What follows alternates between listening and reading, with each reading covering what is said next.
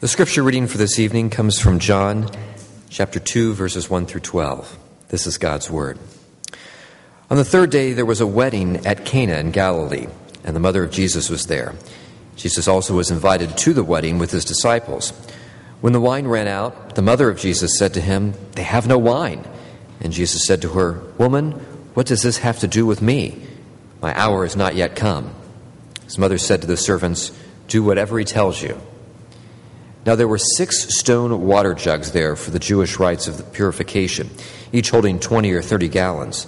Jesus said to the servants, "Fill the jars with water," and they filled them to the brim. And he said to them, "Now draw some out and take it to the master of the feast." So they took it. When the master of the feast tasted the water, now become wine, and did not know where it came from, though the servants who had drawn the water knew, the master of the feast called to the bridegroom and said to him, "Everyone serves the good wine first, and when people have drunk freely, then the poor wine. But you have kept the good wine until now." This, the first of his signs, Jesus did at Cana in Galilee, and manifested his glory, and his disciples believed in him. After this he went down to Capernaum with his mother and his brothers and his disciples, and stayed there for a few days. This is the word of the Lord. Well, good evening. Let's pray. Our Father, we're grateful that you have brought us together this evening to share together in the confession of our sin, the confession of what we believe to be true, the praise of your name, and Lord, now the preaching of your word, and eventually the sharing in your body and blood. I pray that you will draw our hearts together tonight and descend on us, and let the words of my mouth and the meditations of all of our hearts be pleasing in your sight, O Lord, our strength and our Redeemer. In the name of the Father, and the Son, and the Holy Spirit. Amen. Well, happy Trinity Sunday to you all. It's good to be with you. It's apropos on Trinity Sunday that we're reading this text out of John chapter 2 and wrestling with it a little bit. Trinity Sunday, well, what do we do with the doctrine of the Trinity?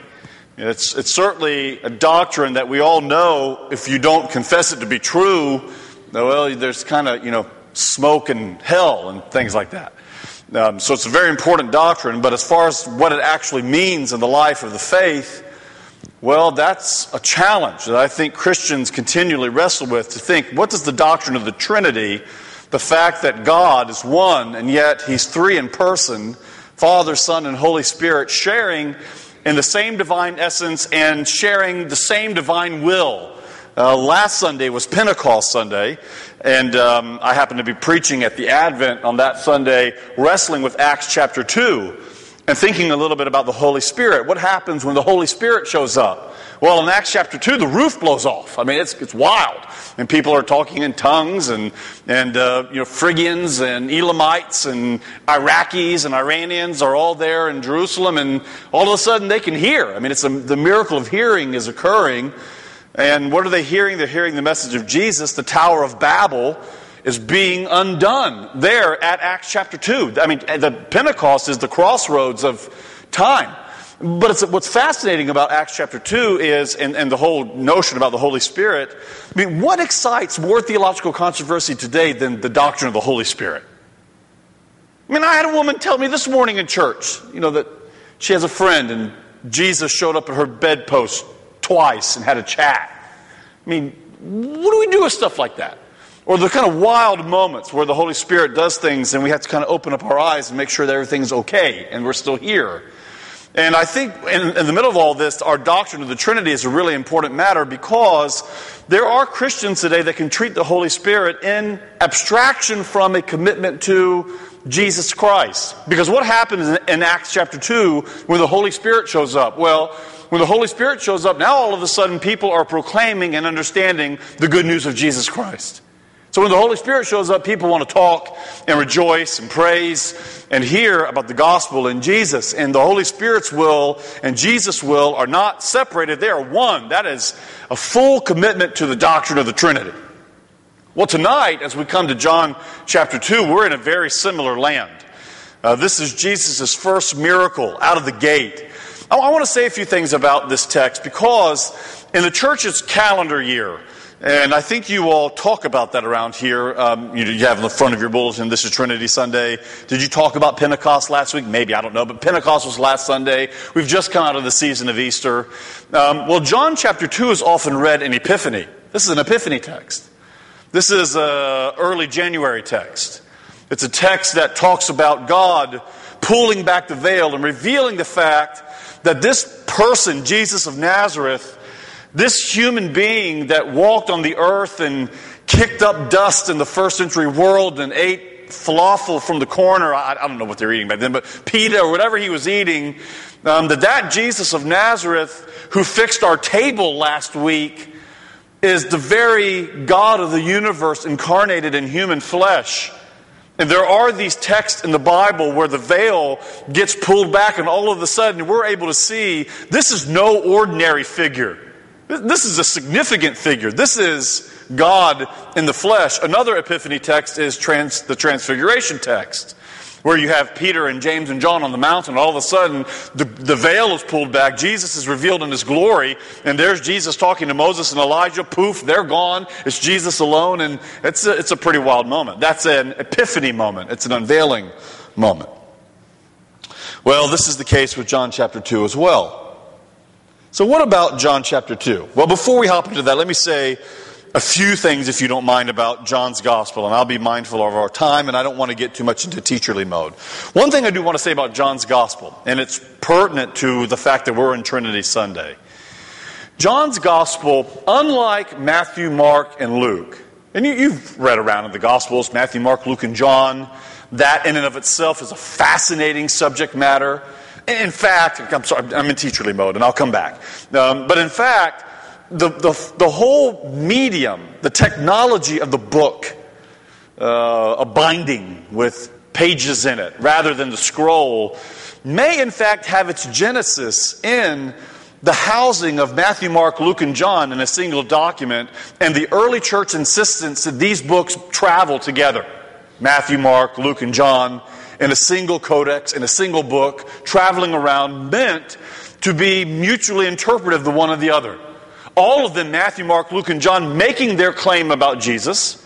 All of them giving us insights into the person and work of Jesus that if we didn't have Matthew and only had Mark, Luke, and John, we'd be bereft. And if we didn't have John and just had the other three, we would have lost something. But we have the fourfold gospel, all of them witnessing to the singularity of the one gospel revealed in Jesus. And a way of thinking about this, I hope I haven't lost you yet, but a way of thinking about this is impressionistic painting. Did you like painting and art? I didn't until I got married. My wife is an art educator by training and likes to fiddle with paints. And so, to have conversations, I've tried to pretend to get into art as well. And one of the period that I like, I don't know what you are. If you go to a gallery in Chicago or New York or somewhere overseas, I'm happy to go through the Renaissance period. It's fascinating. I'll go through, the Baroque period. Yeah, it's okay. But I'm making a mad dash for the Impressionist period. I'm just completely smitten with it. I know it's a little, anyway, I love it.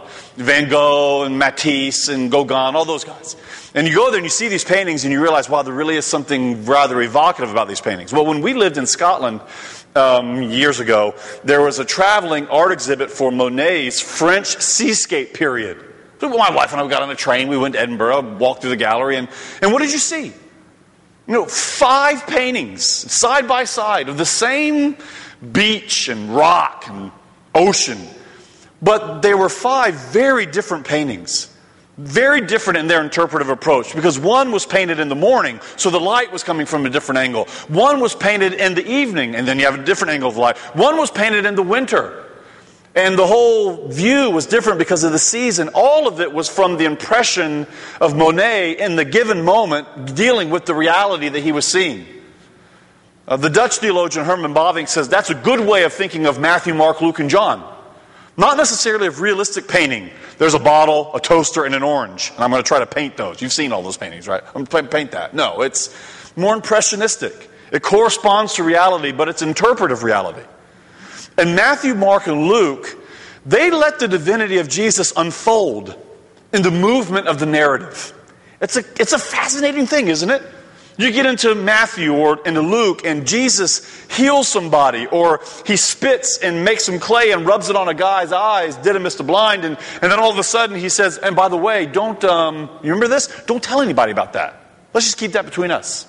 Jesus seems to have a sort of pressure in Matthew, Mark, and Luke to keep the lid on a little bit.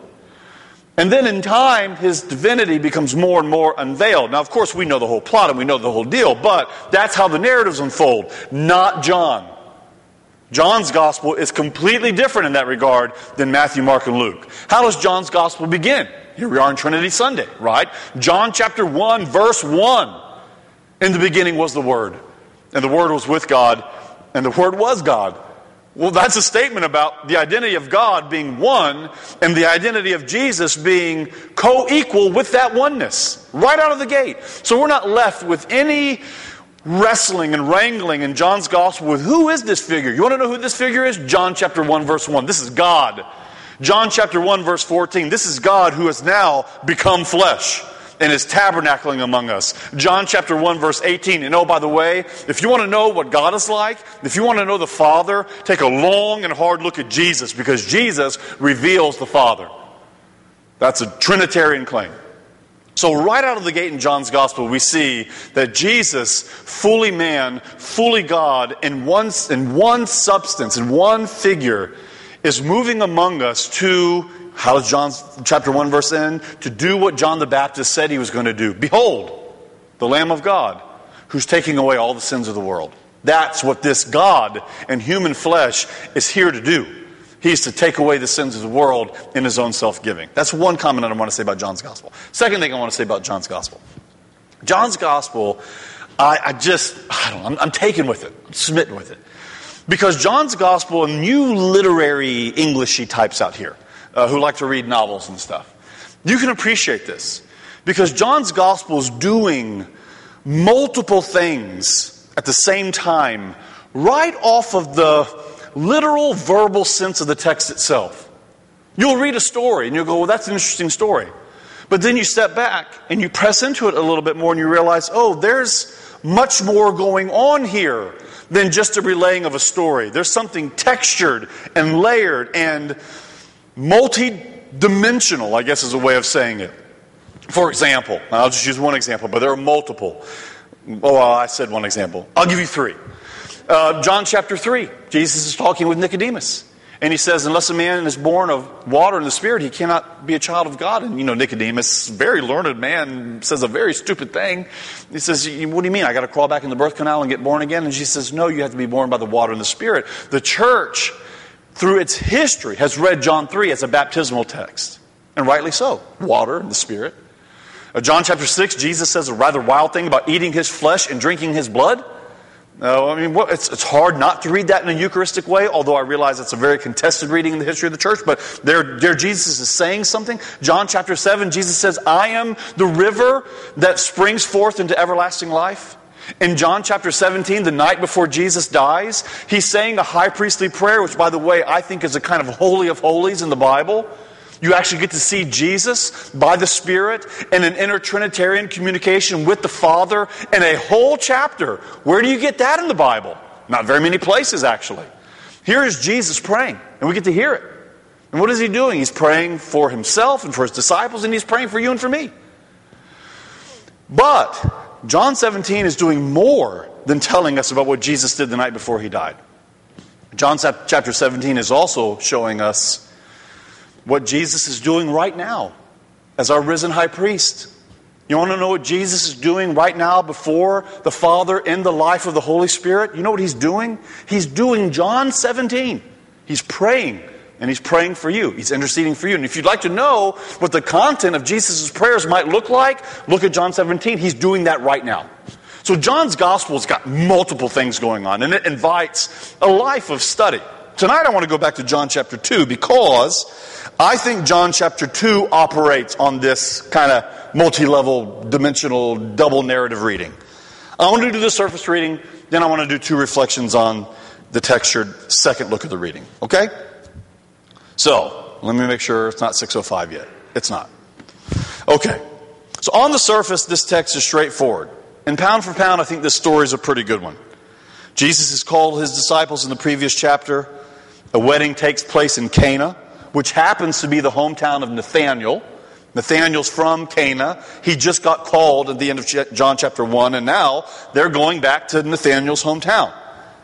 Cana's about 9 miles away north of Nazareth, and Jesus and his disciples must have some connection to this family because they've been invited to the wedding feast. Now, these were serious parties, right? A wedding feast in this particular time, and some of you have Greek and Middle Eastern background in your family, you can appreciate this. This wedding feast lasted for as long as a week. That's a long party. And the responsibility rested on the shoulders of the bridegroom and his family. Well, you know how the story goes, right? They run out of wine. And a lot of questions are raised by this text that aren't answered. Why does Mary take the responsibility on her shoulders, Jesus' mother? We don't know. I mean, some have argued that perhaps she had a special relationship with the family. Some have suggested that maybe she was even responsible for the catering aspect. Who knows? But we do know this. To run out of wine in this particular context, in this particular world, was a very serious social faux pas. Now, I mentioned this. My family, my mother, was born in Beirut, Lebanon. So she's, if you can think about a Middle Eastern Lebanese woman, that's mama, right? It's my mom. And I think this is deep in her. I can appreciate this. I know what it's like for my mom to be concerned in any gathering that food and drink is always there. I mean, some of you can appreciate that. Well, this is what's happening here. Don't let the food, don't let the drink run out. And now Mary comes to the rescue, leading to a scene that really makes all mothers uncomfortable. I can't really downplay it because it is uncomfortable. She comes to Jesus. She tells Jesus about the problem of the wine. And Jesus kind of rebukes his mom. Now, it's a mild rebuke, but it's a little chastisement to his mom. What is this problem to you and to me? Can you imagine that? I mean, if I said that to my mom, it wouldn't go well.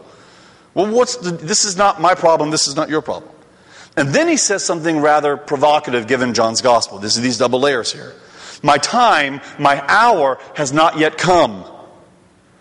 Jesus' hour in the Gospel of John is unequivocally associated with his death on the cross and his exaltation after his death.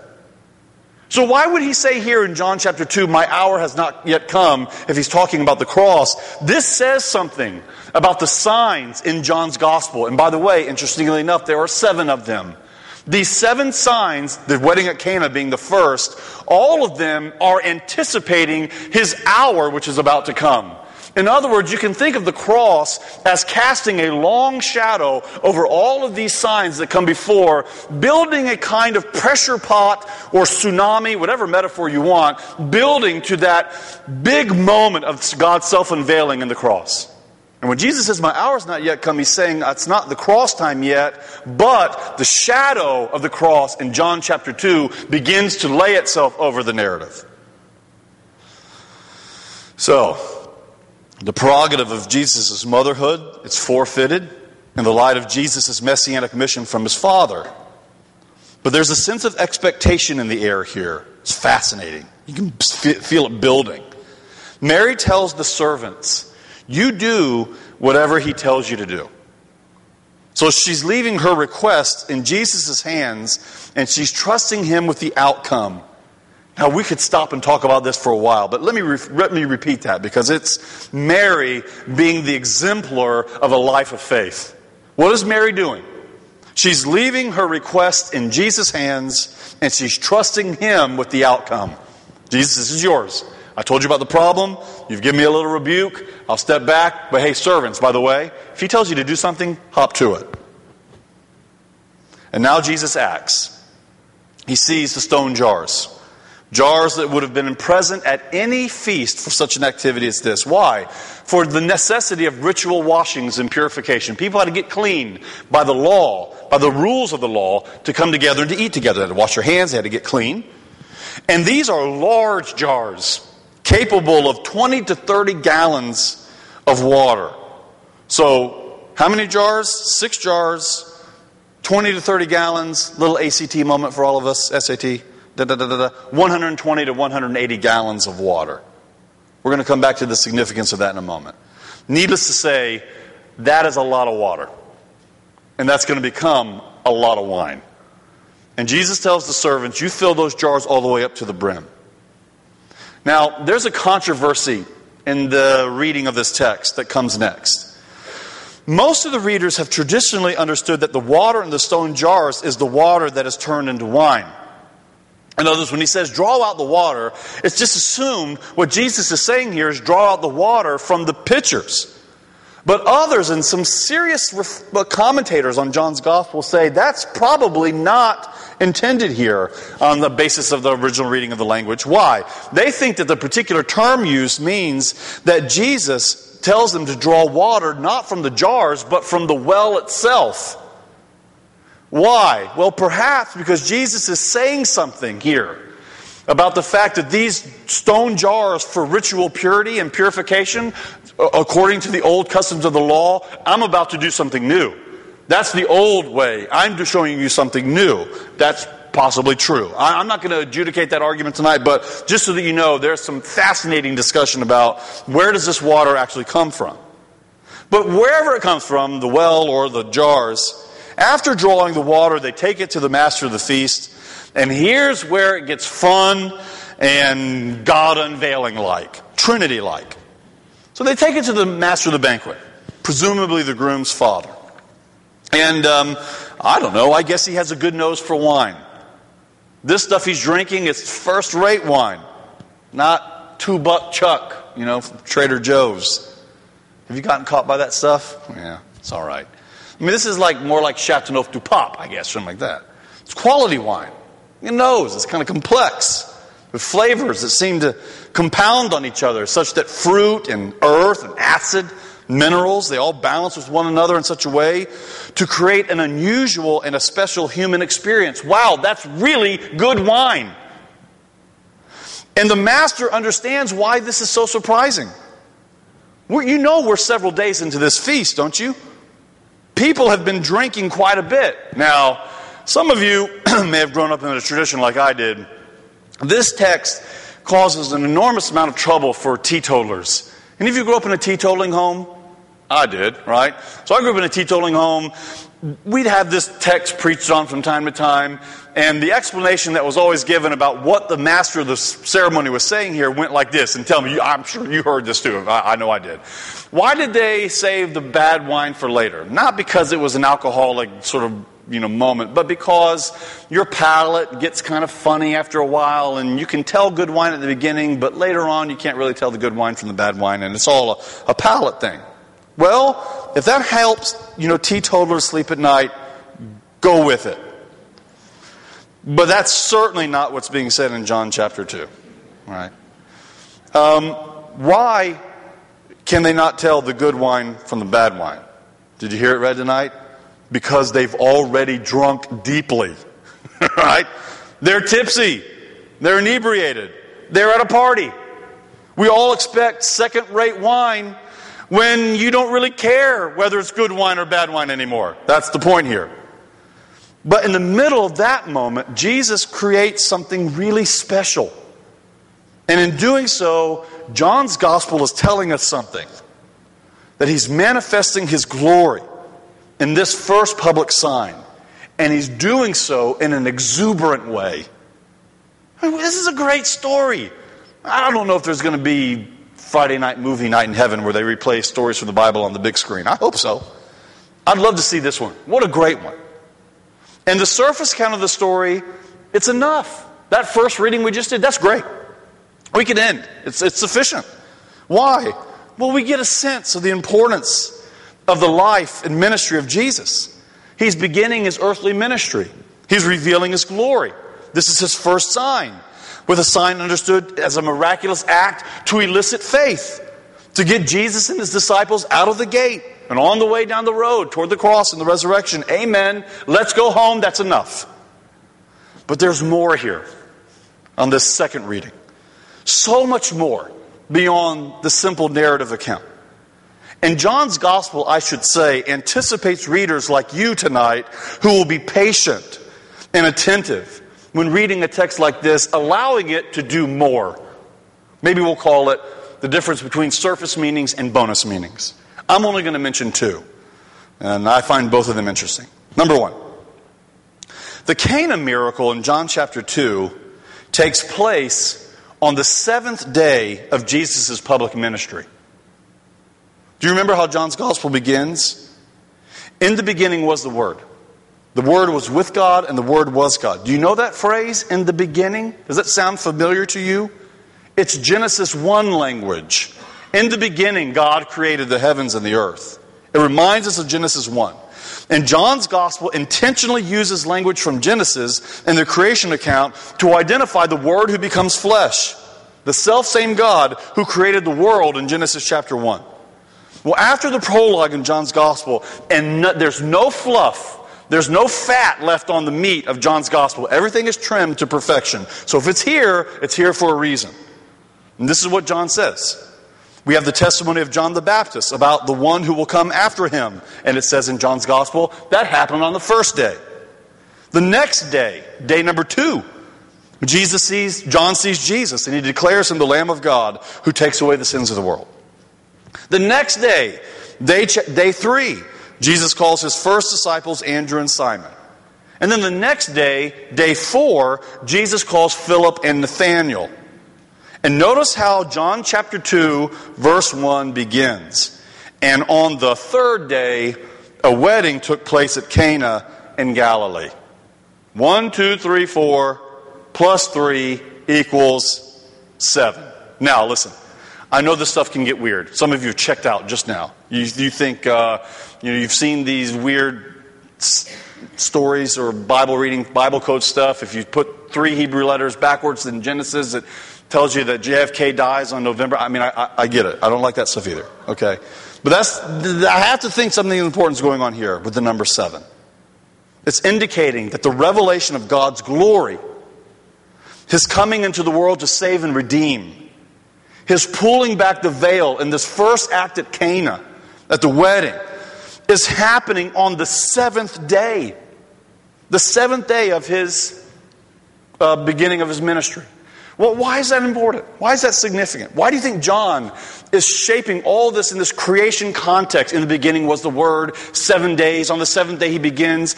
Because of the significance of the 7th day of creation. Think about the days of creation. First day, second day, third day, He makes light and darkness, and then He separates the sky from the land, and then He makes the sea, and He separates the sea, and then all of a sudden you have day 1 is connected to day 4. Now this light becomes luminary bodies, sun, moon, stars, and then on day 5 you've got fishes that are going around, and then day 6 you have humanity, and then what? And what does it say all through there? And morning and evening, and it was the first day. And morning and evening, it was the second day. And morning and evening, it was the third day. But then when you get to day chapter 7, it says what? And it was morning, and God rested on the 7th day from His activity. God ceased from creation. There is no evening on day 7. God operates from day 7 right now in His providential and redemptive oversight of the world. Day 7 is His place. And by the way, I mean, this, again, it's crazy. I'm fascinated. Because Martin Luther, in his commentary on Genesis, says this. These are kind of speculative theological questions, but maybe you'll find them interesting. Martin Luther says, even if Adam and Eve had never sinned, even if they said, serpent, take a hike, and never wanted that fruit in the first place, they would have enjoyed fellowship with God and with one another and with creation. But in time, God would have taken them from that mode of existence into His 7th day of existence. Because you have the end time or eschatology even built into the first 7 days of creation. Why? Because the 7th day is God's space. It's the space from which God oversees and directs and governs His world and His creation towards His own redemptive purposes. And here Jesus comes onto the scene, and His first miracle that's pulling the veil back and showing this is how God is going to redeem the world. This is how God providentially is going to order all things for His glory and for the manifestation of His kingdom. And Jesus is doing it on the 7th day, the exact place where God Himself operates in His governance and His oversight of the world. I certainly believe that John is thinking very clearly and penetratingly about the seventh day here. Number 2. The Old Testament is loaded with imagery about a messianic banquet. And the messianic banquet, you find it in Isaiah chapter 25. You find it in places like Zechariah. And this messianic banquet is a banquet that is marked by the overflow of wine. Right? And so here's Jesus turning water into wine, showing us that the messianic age that was promised in the Old Testament is actually happening right now. And by the way, it's not just happening now, it's happening the ways in which the Old Testament anticipated it, in superabundance. That's 180 gallons of wine. It's a lot. Certainly not necessary to have that much wine, but that's the kind of messianic age that we're in. That's the kind of unveiling that's happening here, where God has sent His anointed agent, His redeeming agent, into the world, and He comes with banquets, and He comes with wine in tow. Jesus brings His own wine to the messianic banquet that this wedding in Cana turns out to be. I guarantee you the groom and the father of the groom and the bride's family had no idea that their little wedding party here in this small village of Cana was going to turn into the messianic banquet that was promised in the Old Testament. And Jesus is here, the Messiah, bringing His own wine, and not just bringing His wine, bringing it in spades. That's how God works.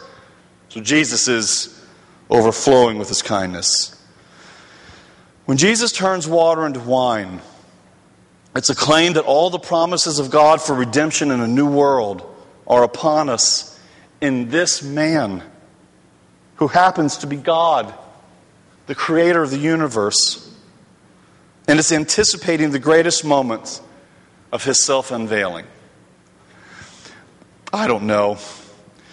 We live in a world marked by decay. I know you feel this tension. A lot of platitudes often offered in Christian faith. A lot of bumper sticker approaches to Christianity.